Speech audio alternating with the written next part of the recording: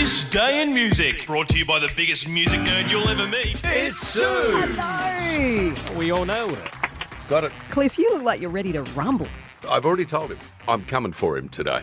I want the win. Well, this is my week, because we've only got a 4-day work week. Ah, that's your weakness. They've already begun. They've already begun. I was going to ask, can we have a pun-free day? It's not possible, is it? We can't do it. Anything's popsicle. Oh, Because of summer. We're doing the Summer 600 countdown throughout workday. We've had summer buzzers since we've started back the big quiz. And my favourite thing about summer, Daryl Summers. Oh, okay. Can I be Donna Summer? Donna Summer, Daryl Summers. You're hot stuff. oh. I feel love. Good luck, everyone. Here we go. Question 1. Which legendary muso announced yesterday that he's got to release his first new song in Daryl 17 Summers. years? Michael? It's Billy Joel. Yeah. He did put a little teaser up on his Instagram, and this is what it sounds like.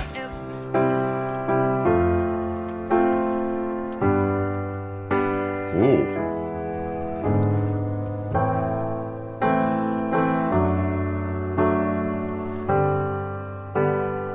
It's lovely. Sing us a song. That's all it was. We heard that one, Billy. I'm not that big on it. Sorry, I have my resting beach face on here. But it just washed over. All right. Summer puns. 1 to Michael. Question 2. Which band released the album Americana in 1998? Why do I not know that? 1998. 1998. Daryl Summers. Ooh. Americana, is that The Offspring? Yes. I was going to say Chili Peppers. They're hot. I am pretty fly for a white guy. Oh, you are. Number 1 in Australia this week back in 1999. They actually stayed at number 1 for 5 weeks with that album. Now, something else that I found, Oh, dear. which I'm loving What has so she much, got? is James Blundell has done a cover of Pretty Fly for a White Guy. No. If you don't write, just overcome. Oh, God. At least you know you can always go on Rick. Oh, Hey, do that brand new thing. kill it with fire. I was into it until the end.